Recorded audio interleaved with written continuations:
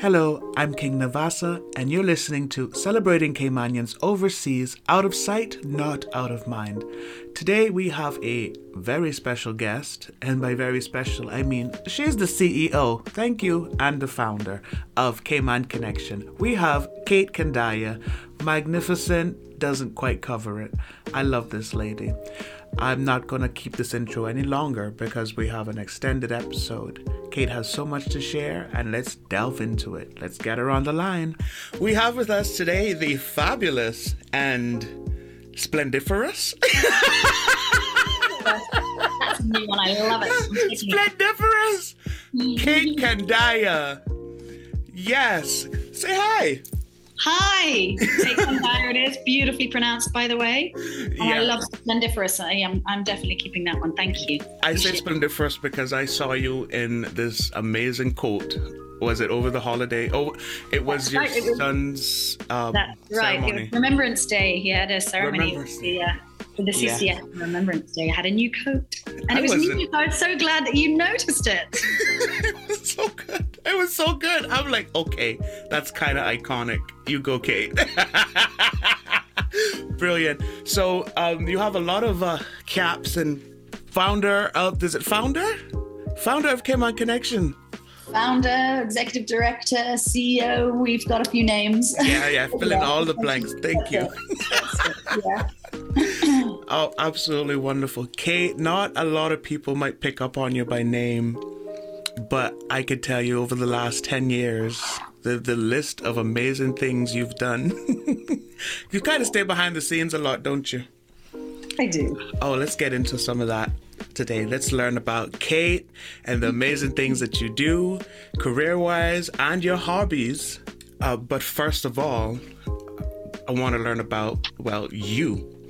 We want to learn about you. Who is Kate Kandaya? So let's reel it all the way back to your Cayman connection. Tell me your earliest memories of Cayman, your best memories of Cayman, where you grew up, your favorite things to do. Take me on a walk with you. Alrighty, I love this. And I think sometimes we don't think about it enough.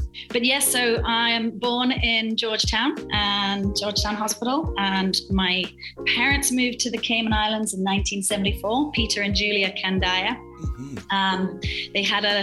They rented a little shack on the beach in South Sound and have been in that same house ever since. So that's where I grew up, in this little pink house at that time. So a little pink bungalow.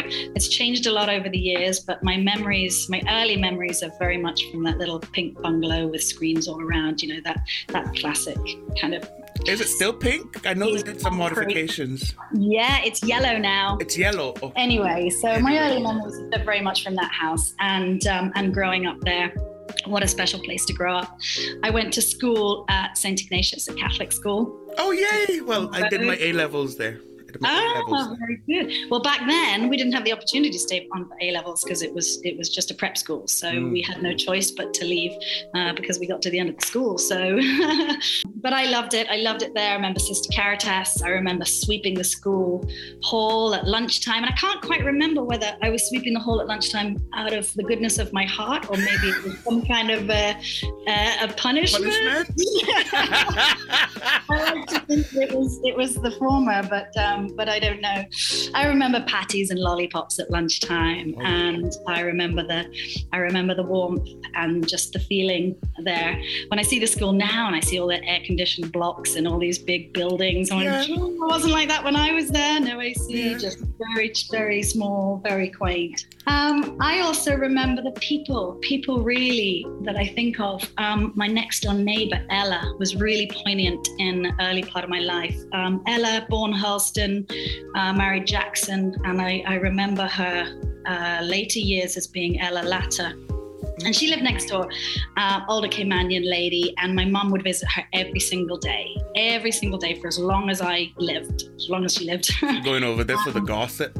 Going over for the gossip, for the tea, for the company. Yeah. When her husband died, my mum was very conscious that she was on her own, and she just liked it. So, and she always used to say to me, have you visited Ella yet? Have you visited Ella yet? And when I was much younger, when you're much younger, you don't really understand the importance of that. You don't understand the importance of your elders or history or everything like that. Yeah. There were a couple of times I was like, oh God, there's Ella. Like, why does she keep making me do this? But then I would go there and I would sit for hours with Ella, hearing old Caymanian stories and how life used to be like. And those moments were so precious, but I didn't realize how precious they were then. To me, it was just normal. I was just sitting with my elderly neighbor, drinking tea or whatever, juice. And talking of people, I also lived down the beach from Miss Lassie, so I would go and visit her down the beach. Again, eccentric neighbor I didn't think much of, really, but now when you think about it, so special. Those really special early connections with my older Caymanian neighbors is sort of...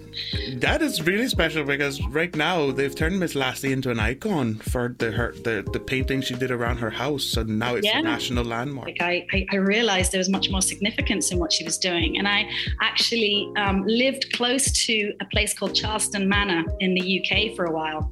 And that was housed many artistic eccentrics, the Bloomsbury Group, and they painted their entire house. And so again, this is kind of like a Cayman UK connection. I go around this house, and it was Virginia Woolf and the Bells, this very eccentric group. And the whole house was painted, the mirrors, I remember particularly the lampshades, things that were painted. And I just kept thinking, Miss Lassie. Like hand-painted, they hand-painted everything. Hand-painted everything, just like Miss Lassie did. So that inspired me to do a bit more study into that and to learn more. More study? I would expect you to pick up the paintbrush too. Oh yeah, no, not really. But yeah, insider art and comparing Miss Lassie to UK icons as well. But that's a digression. But it's all part of my growing up in Cayman and what I remember. So would you say Guineps have a big place in my early history as well? I recall. Sorry, what has a big place in your early history? Guineps. Okay, tell me this. Did you buy your guineps, or did you get them as a gift, or did you go down in the bush and hunt them? We went down in the bush and hunted them. Yes! Not only that, but then we used to stand on... You sold guineps? Yeah, guineps and lemonade on the side of the road. I'm not sure that's really allowed, but I was only like 8 or 9, or even younger, 7, 6, 5. You know, that was early. We'd set up a little trestle table and have guineps and lemonade and sell them on the side of the road on Walker's Road. People were so sweet; they'd stop by. They didn't want guineps. They didn't want lemonade. They were just trying to support us. And say, it was 25 cents for lemonade. It's so sweet.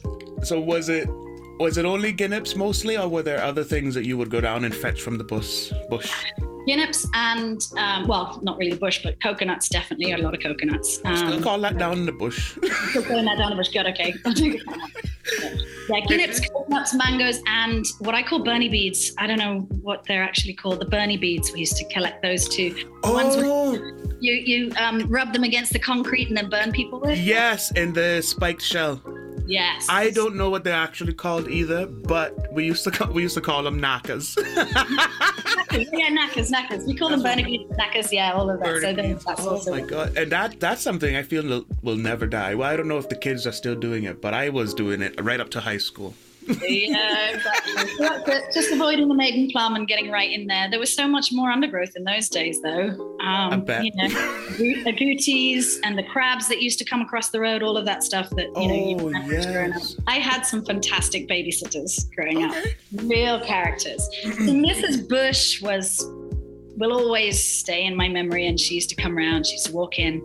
And I was watching television. I'd be about 6, 7. I'd be clearly sitting there watching television, quite obvious what I was doing. And she'd come in, she'd go, "What you doing, Katie?" And I'd be like, "Well, I mean, I'm clearly watching television." Like, it was her way of like talking to me, not actually asking what I was doing, because she could see what I was doing. Yeah. But I had that memory of needing to explain what I was doing. Okay. She used to love ice cream, but she used to pretend that she didn't. So we would always make sure we had lots of ice cream in the freezer, and we'd offer her ice cream, but she'd never want to take it. She'd be like, no, I don't want ice cream. But then the next morning we'd see that she'd gone right down, and she'd try and get it from the bottom of the tub so that you couldn't see that it had been taken. And we all knew it. We knew, she knew, but it was just our little thing, pretend she wasn't. Growing up in South Sound, would you say this helped kind of form a base identity for you? Like, it's stuff you don't realize when you're young, but when you get older. Absolutely, no question. absolutely. And it's who you are. It's what you understand. I mean, you're born into this. This is your world. You don't question it when you're that young, but this is who you are, and this is your world, and you accept it, and you live by it. And it's only when you start to get a bit older and your circumstances change, or your reality changes, you move, which we'll get onto, that you start to kind of question and look at all of that. And particularly with, we've talked about cultural identity in the past, particularly with Caribbean diasporas all around the world, and what does that look like? What is the demographic makeup of that? Being a classic white expatriate Caymanian, as I am. So my parents moved to the Cayman Islands. I'm not multi-generational. So what does that make me? And I'm great with it now. There were many years where I really questioned that, and I questioned what that looked like, and what is a Caymanian, and can I really be Caymanian? And a lot of these questions that I think a lot of us ask ourselves. I'm Caymanian through and through, as far as I can feel, and as far as I am. And I gave you the badge a long time. I was proud that my parents had both been awarded Caymanian status before I was born. Yay! My mother, by virtue of all the amazing work that she did from the minute she stepped on the island, setting up Pink Ladies, constantly doing community work, constantly working with helping people and raising funds for much needed causes in the early days. Mm-hmm. That's actually where I met your mom. I was at a Pink Ladies function. The thing is, I didn't recognize, because I met her before at a Cayman Connection event, but her face didn't stick. I'm so sorry. She's going to listen to this and be like, oh! but then I saw her there, and she stared at me, and it was a look to kind of say, I know you, and I'm coming over to say hi in a second. And I got nervous, because I'm like, I don't think I recognize this lady. Yeah. And then she's like, I'm Kate's mom, and I felt like so much guilt. I was like, yeah, it makes sense now. I'm so sorry. But phenomenal event. We went in there. I think it was a holiday event, and she had organized it. Like probably the little shop stalls and stuff. Yeah, the bazaar. That's what it was. Oh, that takes a lot of work. I get the right. It came on to be.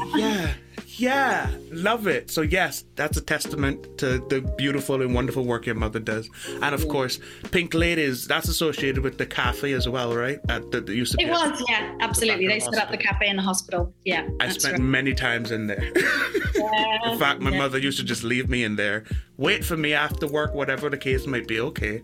That's right. Yeah. So I used to work there with my mum as well, volunteering, obviously. And I first learned about serving up in the Cayman dishes, and I was very young. And it was more because, she didn't have anything to do with me. So she'd bring me along to her shifts at the coffee shop, and it would be part of what I would do as a young child. On your father, I don't think I've met your father.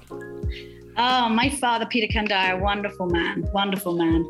Again, quietly going about doing wonderful things for the island. He stays behind the scenes on his charity work, and he does a lot. So he came over expecting to just be here a year. I think they had the traveler heart and wanted to go travel and do things, and they just completely fell in love with it. And are here, nearly 50 years later. So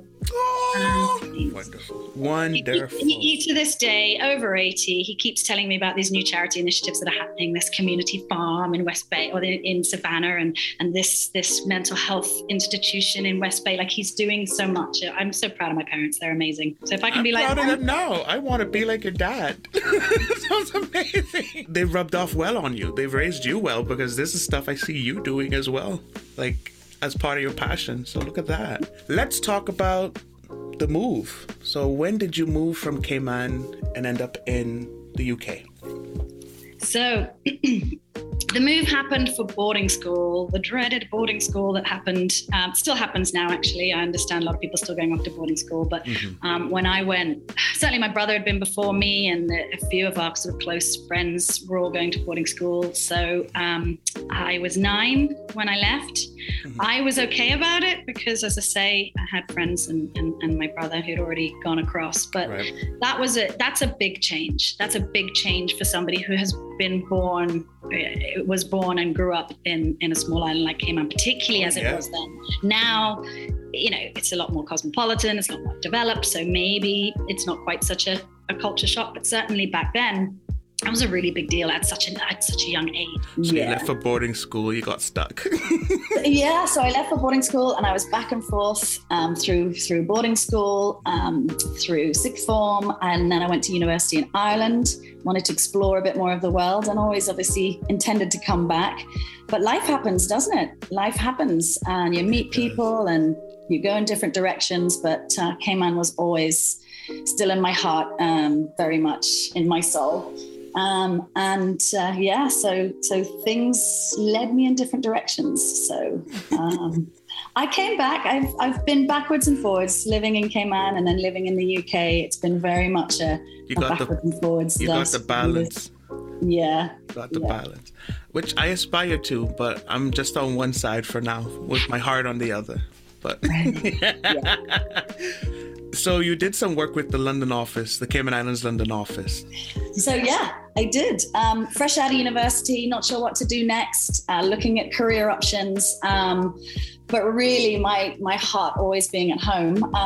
It's just interesting actually, because I found out through a friend of a friend that the Cayman Islands had an office in the UK, which I didn't know about, but it was presented to me as the tourism office. So when I was looking at career opportunities and what was happening, that seemed to fit very well, and I was very keen to get involved if possible. So I'd actually approached or wrote a letter to the then regional manager of tourism, Don McDougall, but not realizing that there was a tourism office and a Cayman Islands government office. I'd actually addressed it Jennifer Dilbert, the Cayman Islands government office, mixing up the two, which I think is actually a relevant point, because certainly then, and I hope now we're overcoming this, there wasn't really an understanding of what the offices were and what they did and who they were, and was it tourism or was it government?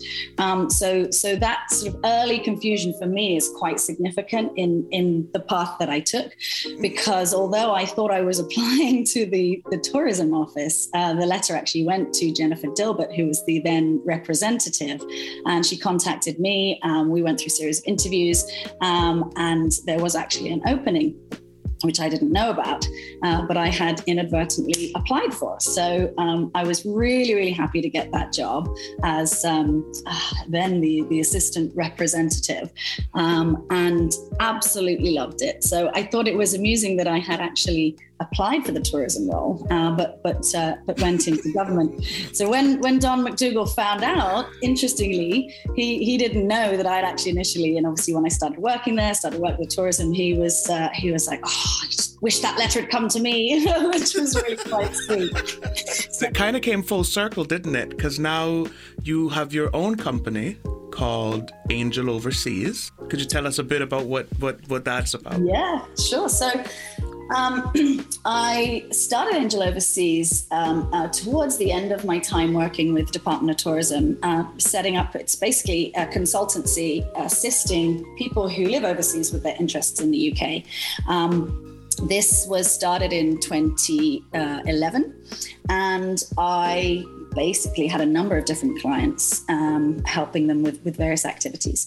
A lot of it actually turned out to be property. So I did a lot of property management and property maintenance, had a large portfolio of property of people who lived overseas, managing short lets or long lets. And it got quite heavy on the property. And I realized I'd come into a world that I hadn't actually intended to be in. But at the same time, I was consulting for a number of different agencies, including assisting the Cayman Islands government on various initiatives and ad hoc events, and also working with the diaspora, which was something that was very, very close to my heart, having worked both in the Cayman Islands Government Office and the Department of Tourism. So one thing led to another, and we developed some ideas together.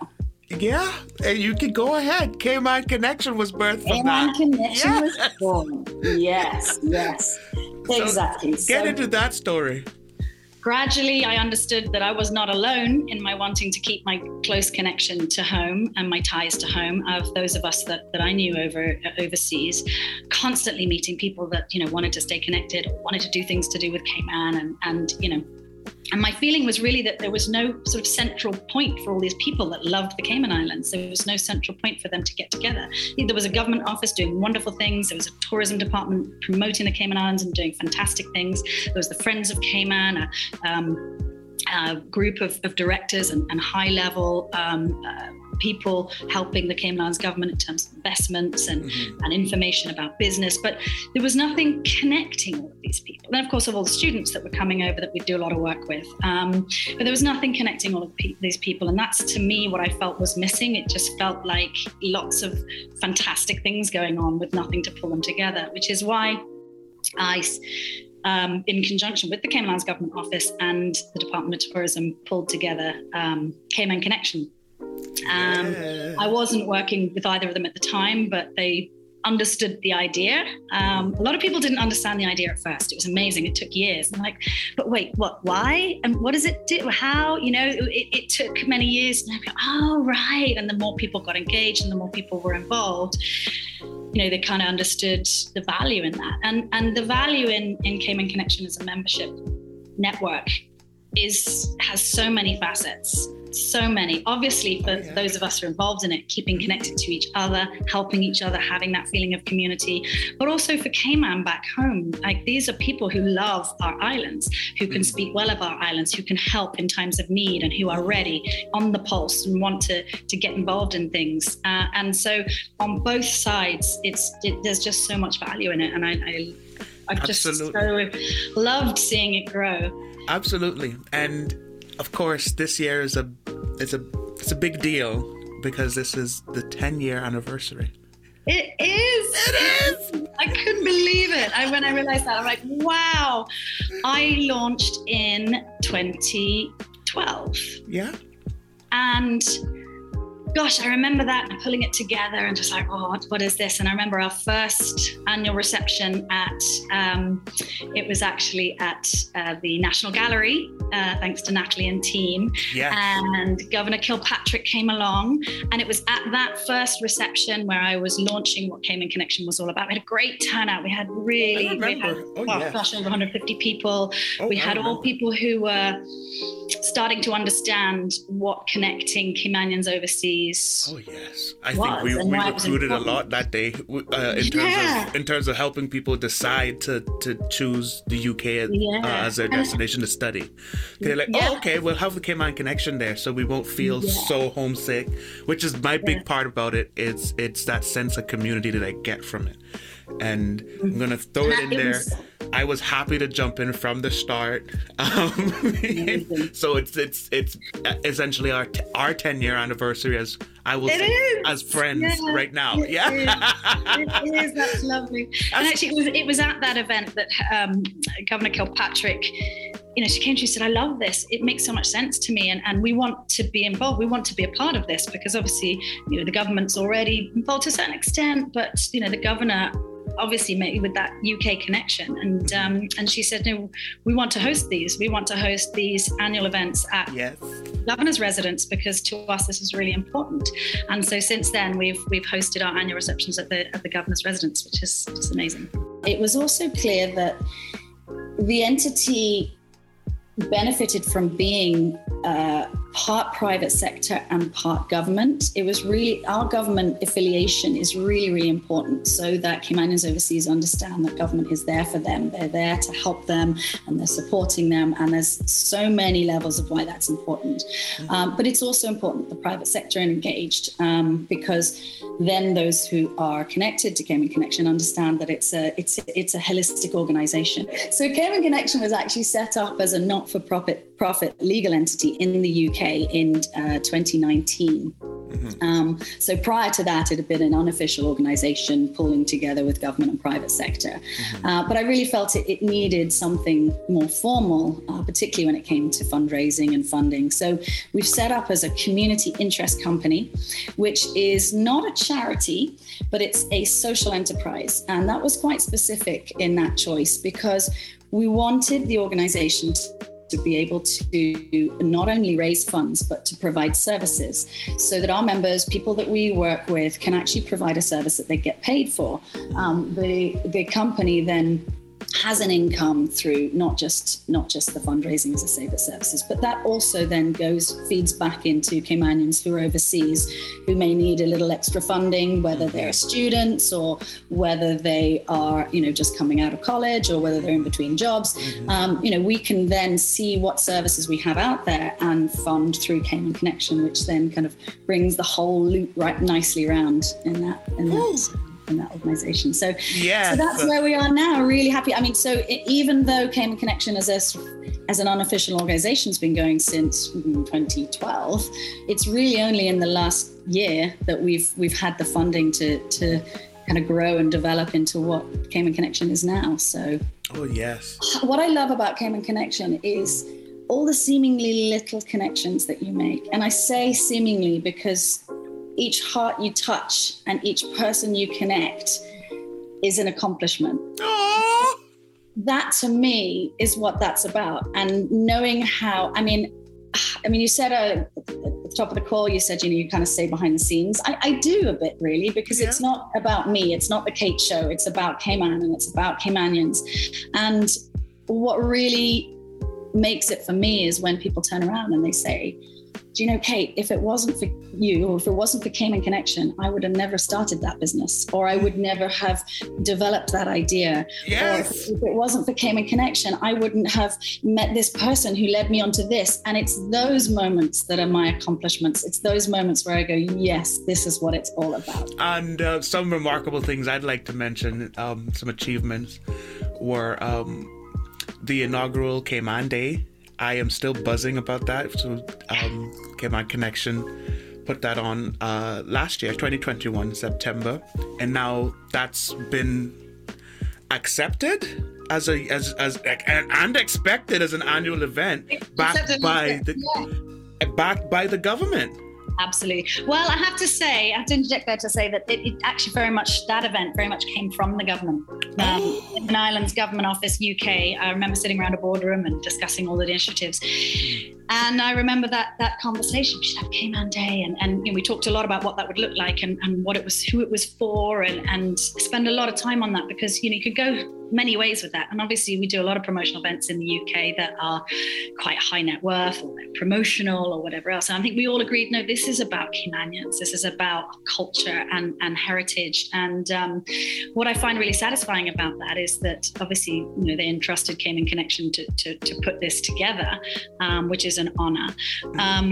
But also the fact that there are many ideas. I mean, over the last 10 years, the number of people that come to me with fantastic ideas, and I wish we could do them all. I really, really do. But some of them are just, having done what I've done, I know what it takes behind the scenes to do something like that, in cost and resources and people. And sometimes, you just have to kind of go, let's be realistic. What can we actually do? But one of the really satisfying things about Cayman Day was like, yes, this is an idea. Let's make it happen. And it's those ideas that you can make happen, which are so satisfying, because you can go, do you know what? We're not just all about ideas. We're not just having ideas, but we're making these things come to life. And that's fantastic.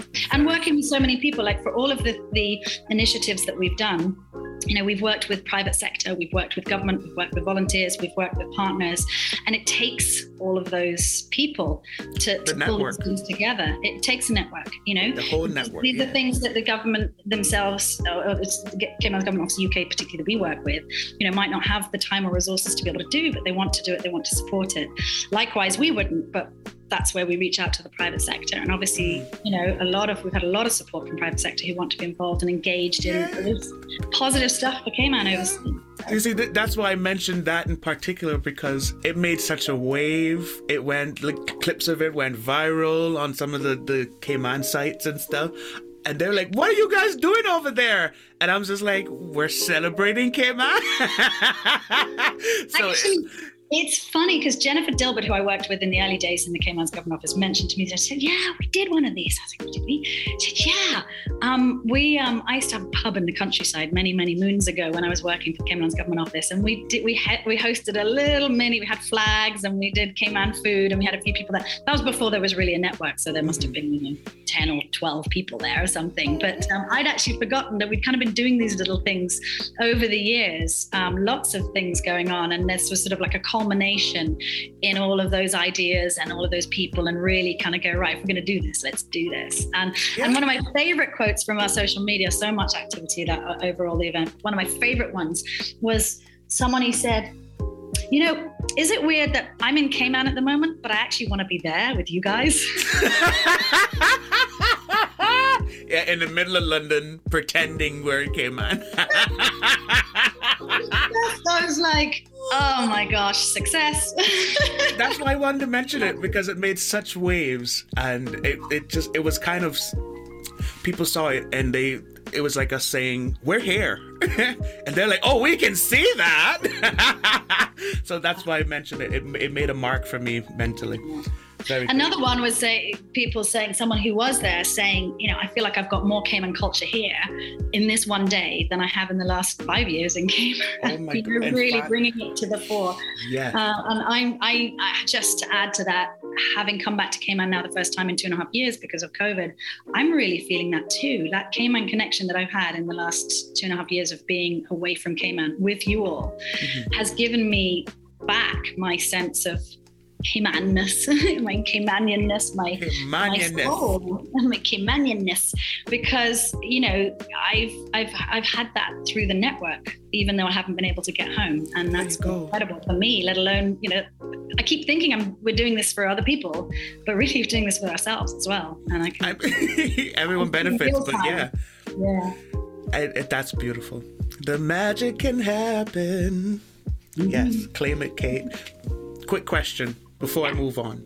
Do you plan to move back to Cayman? Because you've been working in the UK, so that's where you started your family. And fast forward, do you think you'll be moving back permanently at some point? Absolutely. Oh. That's definitely the plan. I can't stay away for too long. We really, when we got the kids in school, we really want to see them through their school career. And, you know, we talked about moving them back here, but I think the disruption in their school, they were very settled. And I think that kind of disruption, we just felt that we can hold off going back there. Let's see them through the journey they're on at the moment. As soon as they get past A-levels, see ya.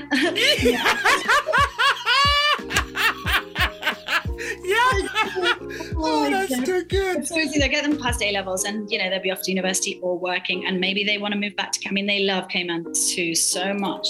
They come with you during breaks. They come, they were here for Christmas and they love it. Being back in Cayman now for the first time in over 3 years has brought a new perspective onto Cayman Connection for me, and that was bumping into Tyler the other day, who's one of our members. And we hopefully will talk all about that as well as a really cool thing that we did. But what it meant to me was bumping into him, who I only met through Cayman Connection, through being a Caymanian overseas. I now see him in Cayman, and we've shared really meaningful experience overseas, which we now have and we now bring back to Cayman. So when we see each other, we're like, wow, we've shared something really meaningful and moving, and now we're bringing that back to Cayman, and it's just, it's coming full circle. And so that was amazing. So I'm just smiling through the whole thing because I know the history, but it's about sharing it with the listeners and some newcomers as well. And I have some significant moments with Cayman Connection, and I'll say from the beginning, back in 2012, when it was just a voluntary organization. I was one of your first student ambassadors, and I talked my university into letting me take over one of the campus bars to do a mini Pirates Week festival, sort of in conjunction with Cayman. Well, not conjunction, but it was happening around the same time. And that only happened because of your support. I got a bunch of the societies together and we reached out to the Caymanians in the area. Anyway, we dressed as pirates. We did the thing. And that was sort of when we met. That was the first time we met because you drove up. And then fast forward 10 years, literally 10 years, another life-changing thing. Well, it's no secret that I had some serious weight issues, some struggles with my body, and been through a serious journey. But then it got to the point where I needed some medical help, and I started my own fundraiser. But through Cayman Connection, I've gotten so much support in the form of, like people themselves donating and spreading the word and motivating me, encouragement, but especially what you've done, which was you decided to take it a bit further, and you personally ran a 5K. You called it the 5454 King. It was a 5K setup. You ran for 5 weeks to help raise funds toward my GoFundMe fundraiser, which I entitled Reclaiming My Life. And once you had finished your first 5 weeks, you passed the baton to another Cayman Connection member who was also one of my best friends. It was a surprise to me as well. Tyler, I call him TC, but Tyler Phillips. And we made it. We made the goal. I mean, there were some adjustments along the way about finding different doctors, etc. But I'm sitting talking to you now after having the surgery, and it was only possible through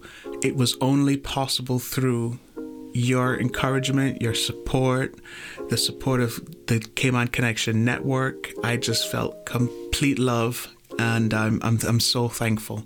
So I can literally say Cayman Connection has changed my life. Thank you. The fabulous Miss Kate, you have changed my life forever, and I know you're a blessing on every Caymanian and otherwise everyone who walks through your path. I know you're just amazing. Absolutely. Thank you. God bless you. I just had to get that in. Okay. Enough. Well, as I always say, King, like there's a few things I always say, particularly with Cayman Connection, and that is, like life, the more you put into it, the more you get out of it. So the people who approach Cayman Connection and say, how can I help? What can I do? And get involved. Those, I think, are the people who are getting a lot out of it. And then we try and reach other people. So, you've always been someone who's so involved and engaged, and it makes sense for Cayman Connection to give back to you. So, and that's what it's all about. That's what it's all about. So I'm holding back tears, but thank you. Selfishly, again, all about Cayman Connection is, so I ran 5Ks in 5 weeks, which is completely unheard of for me. But the beauty of it is that I had the drive. I was able to do it for you, and I had something I really believed in. Otherwise, I would never have got out there and run that much. I'm not a runner. I don't like running, but I had a reason to. And that reason helped drive me, and it helped get me fit. And so win-win. I'm winning. Yes. We share now a bond that we won't get too personal about, but thank you, Kate. Absolutely. Woo. All right. Let's get some of the emotions away. Okay, Kate, shake it up a little. Special. So I'm doing this little section now. I'm calling it Kate's Favorite Things. All right, Kate's Favorite Things. Let's go. What's your favorite animal? Horse, but I also love dogs. Horses and dogs. Yeah. Your favorite song? Weird. I don't know if it's weird or not, but I think one of my favorite songs, without doubt, is James Taylor's "You Got a Friend." Is that the one that goes, "You got a friend in me"? No. No, that's not that one. That's Toy Story. Fire and Rain. James Taylor, Fire and Rain, and it goes. I've seen fire and I've seen rain, and it talks all about like how difficult life is, but it's all about how you got me, and I'll be your friend forever, and it's lovely. Oh! Okay, I need to write that down. A little bit of James Taylor. I like that. Okay, your favorite place to travel alone? Favorite place to travel alone? Mm-hmm. Little Cayman. You gotta love Little Cayman. I've only been once, and I need to go back. Your favorite color right now? My favorite color right now is blue. And you're wearing it. And I'm wearing it. That's amazing. Okay, and your favorite book? I knew you were going to do that. I have loads of favorite books. I love Michael Ondaatje. He is a Sri Lankan writer, actually, but he writes a lot about cultural identity, and I do enjoy all of his novels. So I'm going to say all of them. Yeah. Well, on that note, go ahead. Cayman Connection Book Club, working with Antonio Arch on a Cayman Connection Caribbean Book Club. So I love Antonio. Some of my favorite Caribbean books and some of his. We're going to touch on post-colonial literature, but also in some of the fun Caribbean literature that's out there as well. So stay tuned. And well, since we're talking about what the clubs we're doing in Cayman Connection, what are your plans for 2022? What are the plans for Cayman Connection? Just really quickly.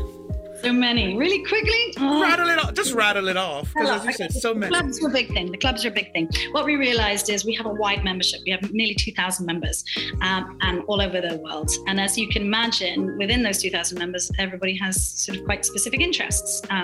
The main one being Cayman, but actually within that, we've got some people who are interested in cooking. They really want to focus on that. Some people are interested in literature.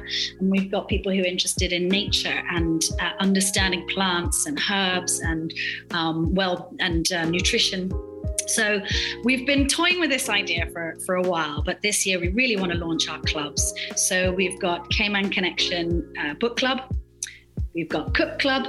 Mm-hmm. We've got Bush Club. Yes. And we're actually also looking at a financial management club, which sounds a bit boring, but it's about budgeting. It's about understanding your finances and all of the things that are actually really important to, day-to-day living that they might not teach you in school, but is really important. So a number of different clubs to be launched, and more information will be on that. We can't do everything for free, unfortunately. So some of these clubs will involve trips out. For example, we're planning a trip in March with Bush Club to go and do a herbal walking tour. With a Cayman Connection member who used to live in Cayman and now is a herbalist in Stratford. And we do those in conjunction with Eric Leacock over here so that we compare botanicals. So Cayman herbs and nature compared with UK herbs and nature and the benefits that we get from them. So recommend anyone who's interested in nature and the importance of nature to get involved in that. Oh, yes. Obviously, Cayman Day number 2 happening on the 17th of September. Oh, there's a date. Let me write it down. 17th of September, Cayman Day number 2. We're going to shake things up a bit and maybe even bigger. So watch this space. Cayman Day 2. We also have some really great initiatives, including our Making Waves Award. So what we have learned over the years is we have Caymanians overseas doing amazing things. So we want to honor one person a year for the incredible things that they've done overseas with our Making Waves Award. We're putting together that for our annual reception to be announced later on in the year. So we'll announce it first part of this year, and we'll be asking people to nominate Caymanians overseas who have done wonderful things. That gave me chills. This is amazing. The Cayman Connection Making Waves Award. Yes, Cayman Connection Making Waves Award. So it's all about celebrating Caymanians overseas, as it always is, and being together and supporting each other and lifting each other up. Like part of the network is, hey, did you realize so-and-so is doing that? I mean, the amount I've learned about people doing things overseas that we hadn't realized is incredible. This is another way to bring that to the fore. Oh, I love it so much. Yeah, we do a lot of work with mental health as well. So we're going to continue what we started with mental health. This really spurred from, I remember a few years in with Cayman Connection, my drive was a lot about connecting students to professionals and making sure they got the best out of their education and their career overseas so they could bring it back to Cayman and networking and this professional networking. I was really driven on that. And I remember really significantly having conversations with the Scholarship Secretariat, obviously work closely with them and other private sectors who offer scholars. And I remember them saying to me about a kid who had come across and just didn't do well at all and was struggling being far away from home and actually had to come back after the second term. And there were a few students who come over who really find it difficult. And I was like, oh my God, I've been running this network for 3 years and I didn't know this person. I wasn't there to help them. And that feeling was just like, oh, but I could have, I may not have been able to, but the fact of the matter that I was so driven by professional success that I was forgetting the first layer, which is well-being and mental health and the culture shock and making sure that young Caymanians who are coming overseas are okay. Because without that layer, they're not going to get to the ease of the professional part. Yeah. It's really, really important. So we completely sort of backtracked a little bit that year 3 or 4, and where we were like, okay, actually this is more about support. It's about helping each other, and it's about that, making sure that anyone who is struggling has somewhere to reach out to, and that care that is needed to try either to help someone who's going to go back home. And going back home is not a failure, by the way. Go out, try it, and if you want to go back home, that's fine. Just so long as anyone knows that there is the support network there.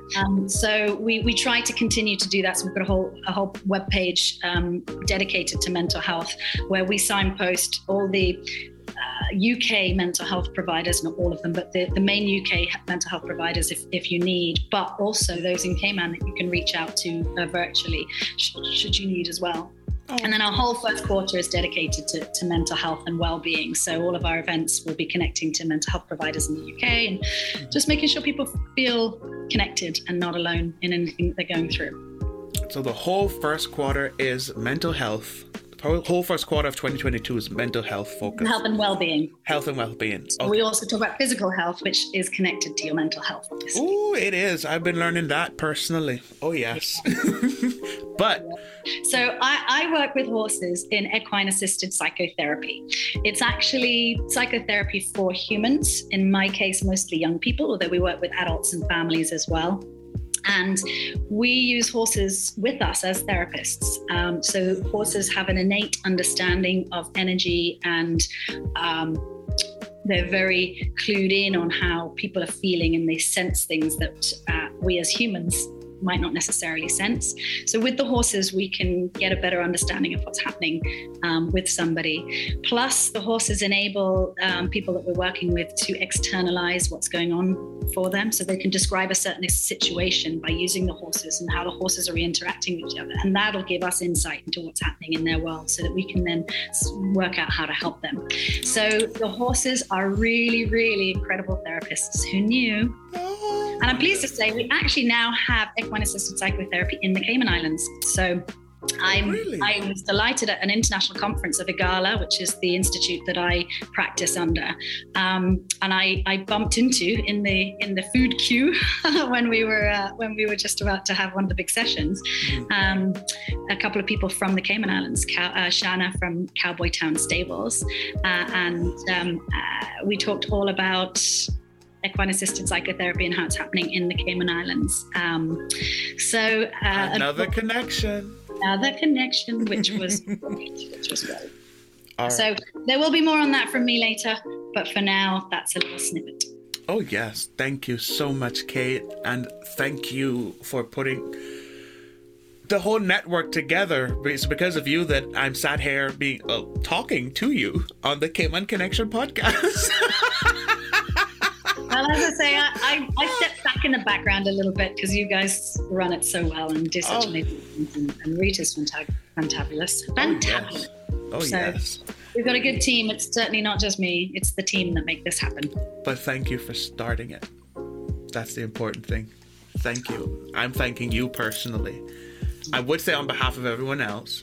I'll say on behalf of everyone else. Thank you for putting together this initiative and staying in the long game, because now we're all benefiting. It's beautiful. The sense of community is unreal. Thank you.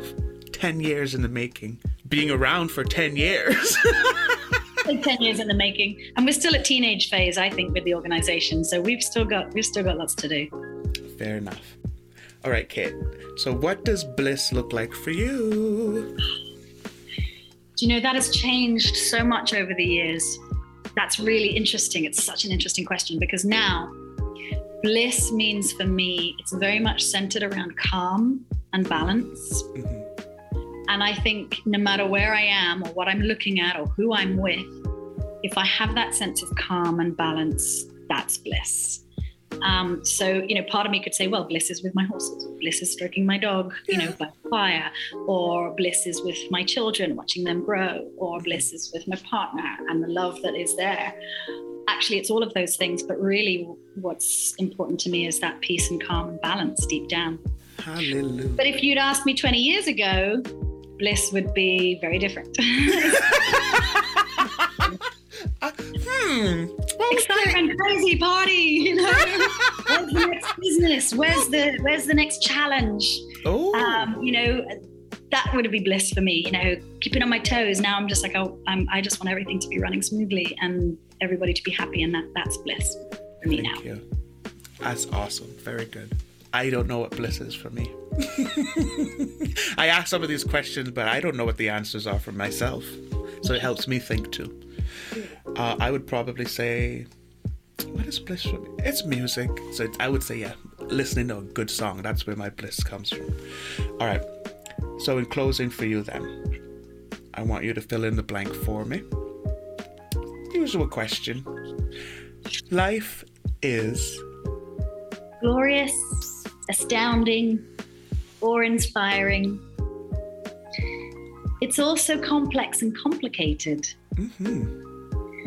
But I think life is as simple as you want or need it to be. Oh, that's right. That's right. Well, I think I should probably say life can be as simple, because life is very complicated and very complex and goes through all kinds of interjections and journeys and challenges. But I think life can be as simple as you want or need it to be. Absolutely, because it's to be able to look at it in that way. I think that's the message I get from it is, well, it's empowering still, because you can shape how you want it to be. Once you figure out the complexities and the complicated bit, the hard stuff, you can then choose to simplify all of that, because it's about how you react to it and then how you plan for it. Absolutely. Ding! The magnificent Kate Kandaya, thank you so much. To hear more information about what we do at K-Mind Connection, visit www.kmindconnection.org. Did I get it right? You did. That's perfect. Thank you. Right. Thank you for everything you do. Thank you for these awesome podcasts. Oh, thank you for enabling me. Brilliant. And that was another Caymanian overseas. Out of sight, not out of mind. Yeah, DD. Und that.